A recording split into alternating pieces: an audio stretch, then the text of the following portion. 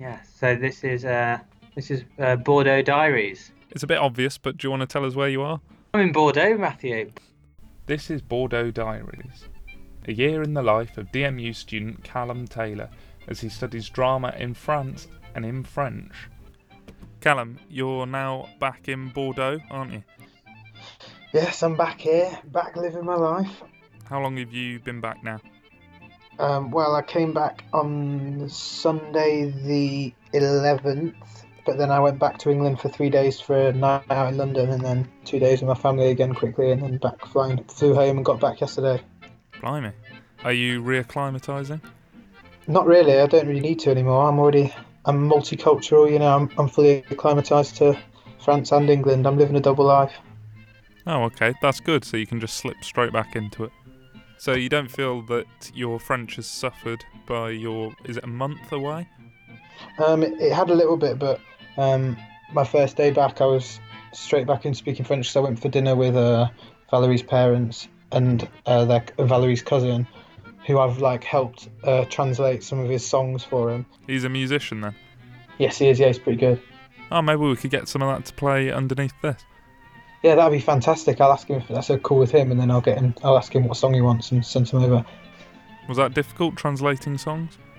Well, it wasn't properly translating. It was his English, but some bits were a bit wrong, so I helped him out with it. Because he likes to do it in English, because he recognises that the music industry is basically English if you want to be that really successful. It is, but that seems a bit sad that he's kind of abandoning his own mother tongue. Well, he doesn't do all his songs in French. And for example, The Voice, or whatever it's, or The Royce, the generic talent show. The vocal-related talent show that rhymes with Royce, The Royce. There's a French version, and they do one song French and one song English. Oh, really? Yeah, that freaked me out a bit, but that's how important it is, obviously. If you can't be a successful musician in France, apparently, unless you can sing in English.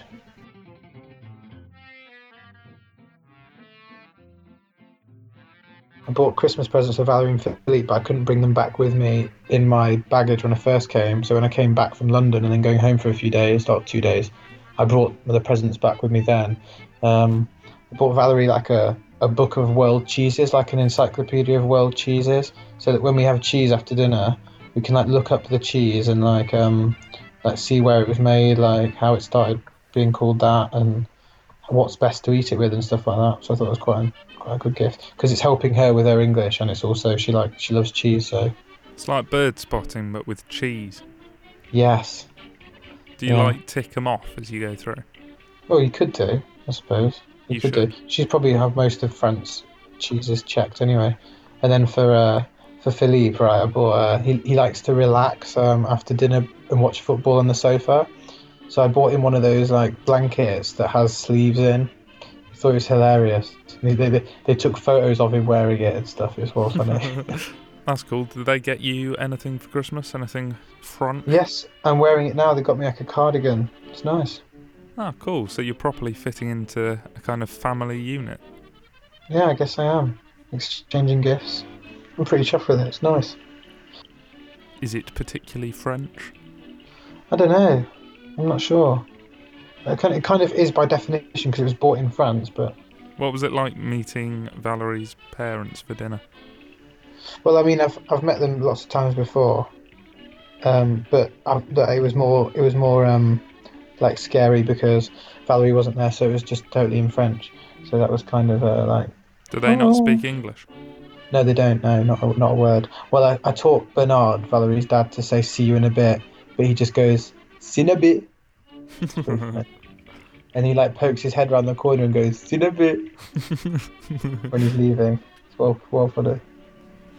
I got my present from Elodie's mum, which is nice. What was that? I'm actually wearing that now as well as a t-shirt. Yeah. It's a green and black t-shirt that has sort of the silhouettes of bracken on.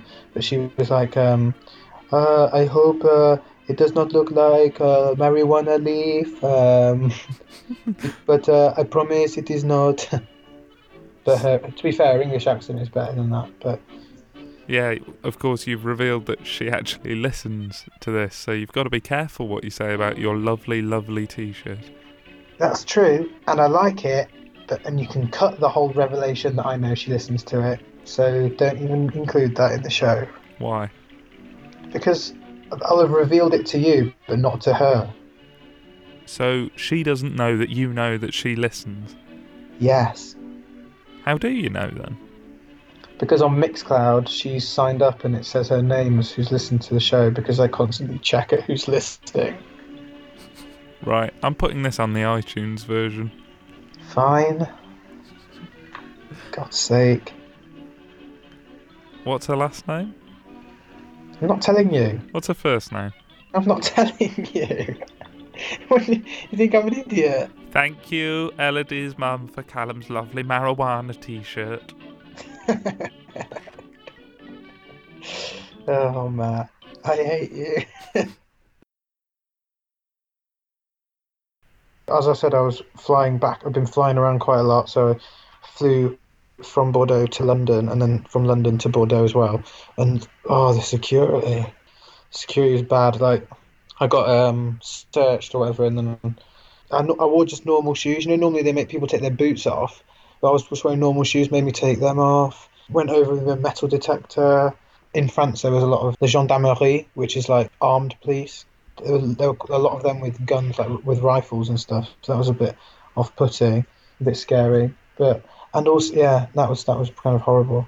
You know, I don't know if I've told you before, but the French love to talk a lot. And so after all this with Charlie Hebdo, there's been a lot of talk. Everyone just talks about it and how they feel about it and stuff. In the street in general, or No. Like when I went to Valerie's parents, spoke about it for like an hour and a half, and then with Valerie and Philippe I've spoken about it, and with Elodie I've spoken about it, and with my English friends I've spoken about it too. Yeah, well, it's a very important issue, as we touched on last time. It's quite scary, as well as being... Yeah, it is scary. It raises quite a few interesting ethical questions about freedom of speech, and you were telling us about the social media response from the people you knew in France at the time. How's the situation changed now that you're actually back in the country itself? Well, I mean, you just said like it's scary. I mean, most of the people in England are just scared that this might mean that something similar is going to happen in England soon. But I was on the bus, and there was some people drinking, and one of them did a really loud clap, and everyone on the bus covered themselves and looked over because they thought it was a gunshot, Oh and my even God. including me. And that was, that kind of brought it home a bit, like what was actually. So there's a kind of a real public scare going on there. Yeah, people are frightened. Yeah, I mean, I'm sure people have probably seen the front cover of Charlie Hebdo, the new one that came out after the attacks. And in France, it's really, really difficult to find one. Do you want to tell us what's on the front cover of the first issue of Charlie Hebdo since the attacks happened? Yeah, it's a cartoon of the Prophet Muhammad holding a sign saying "Tout est pardon," which is all is forgiven. And it's sold out All is across the forgiven. nation, has it? They didn't have time to print loads, so they just printed the normal amount. So it's sold out within seconds because most shops, it wasn't incredibly popular. Most corner shops would have between 5 and 15 copies. They printed 5 million more that day. Then they came out the next day, and they sold out before 6 a.m. And then they printed 1 million more, and then they've sold out as well. So it was almost impossible to get one, and they were selling on eBay for between €50 and like €300. So why do you think that was? Was it people trying to get a piece of history? Was it people trying to show solidarity with the magazine after the awful things that have happened? Was it people endorsing the message that we shouldn't be afraid to continue publishing these images? I don't think it's a solidarity thing. I think it is a piece of history, yeah, but it's more just because it's so controversial. People want it. People want to see what all the fuss is about, and also because it's one after the attacks, and they've seen the front cover, which it says all is forgiven, but who's holding that sign? The Prophet Muhammad. So it's saying we forgive you, but we're not going to stop doing what we're doing, and we're going to carry on doing it. Middle finger up to you guys. Do you get what I mean?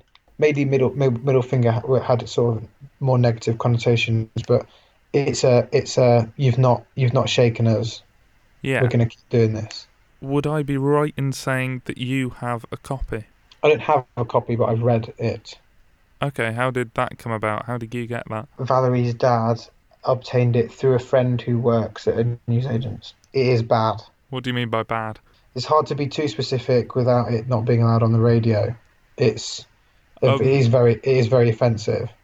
The cartoons are, some of them aren't as bad as others, but some of them.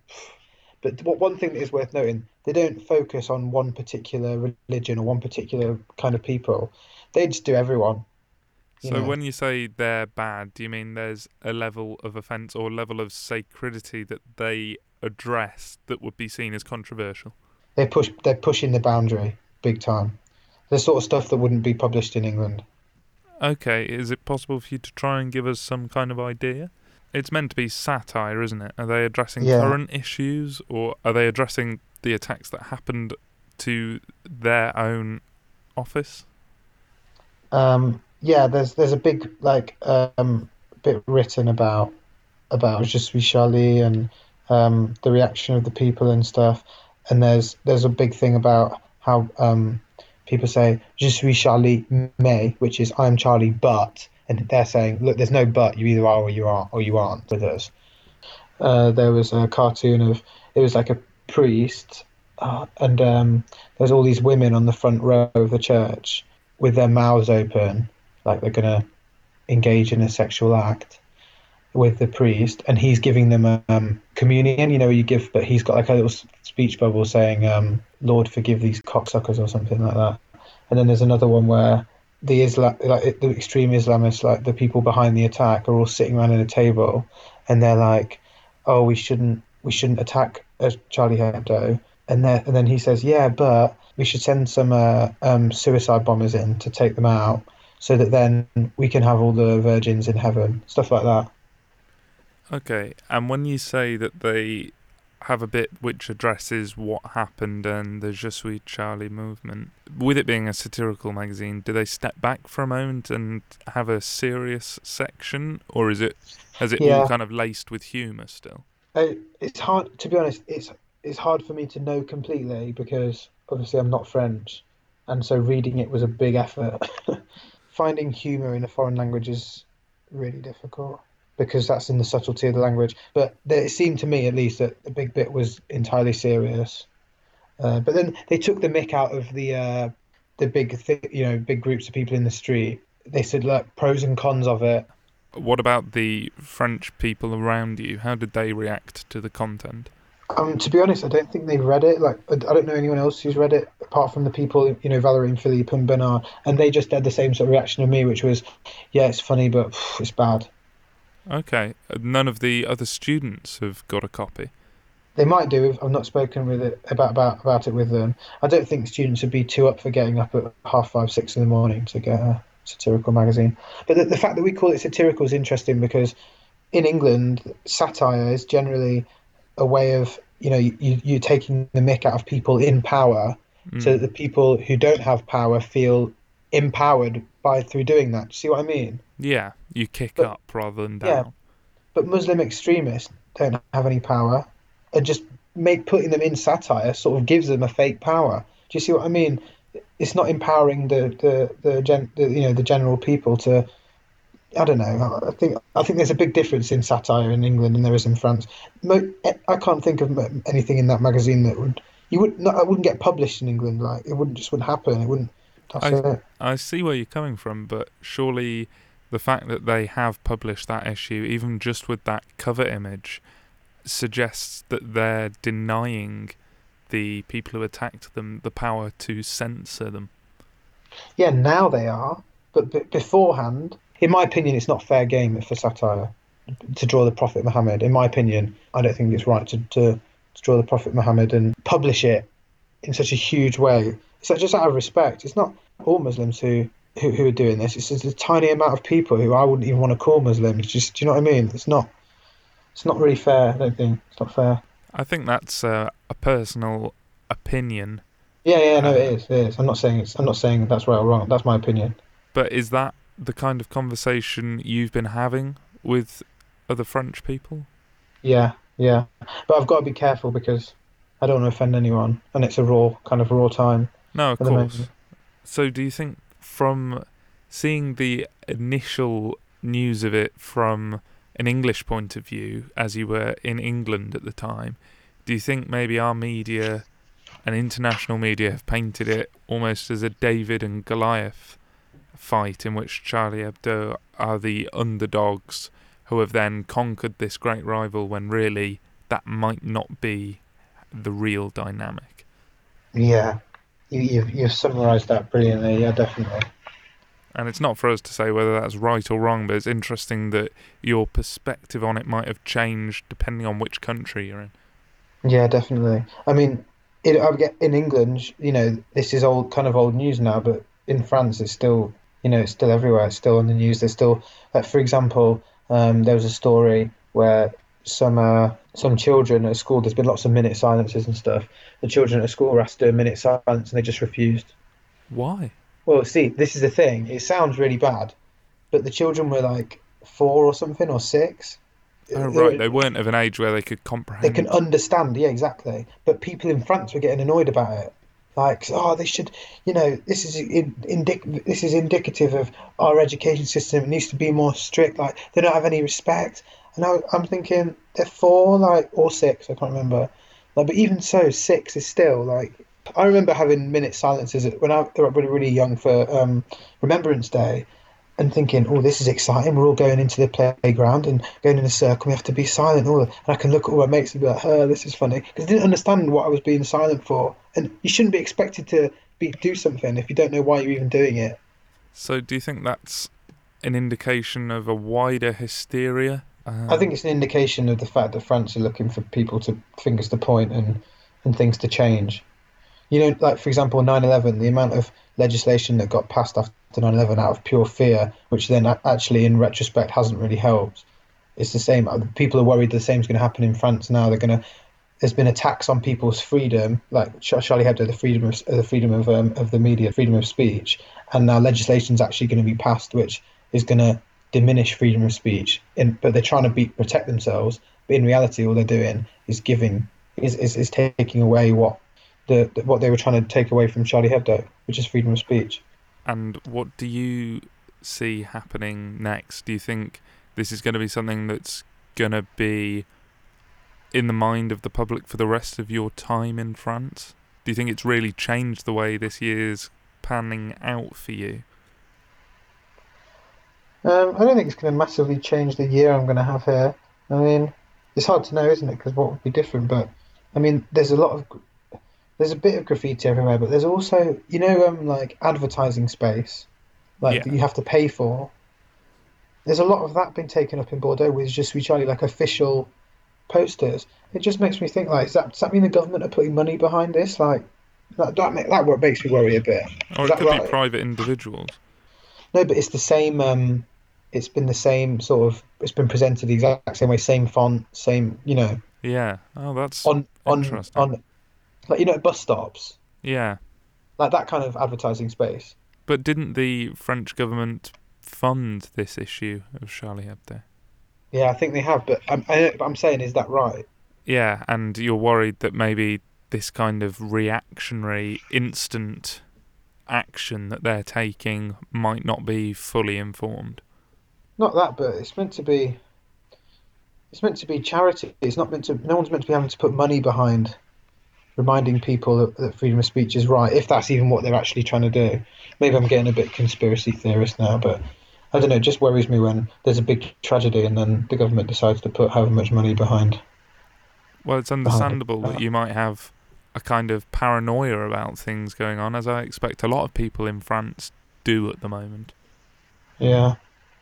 Well, it'll be interesting to continue hearing how it develops, how France as a country might change, how its laws might change in the time you're there, and how your day-to-day life is affected by that.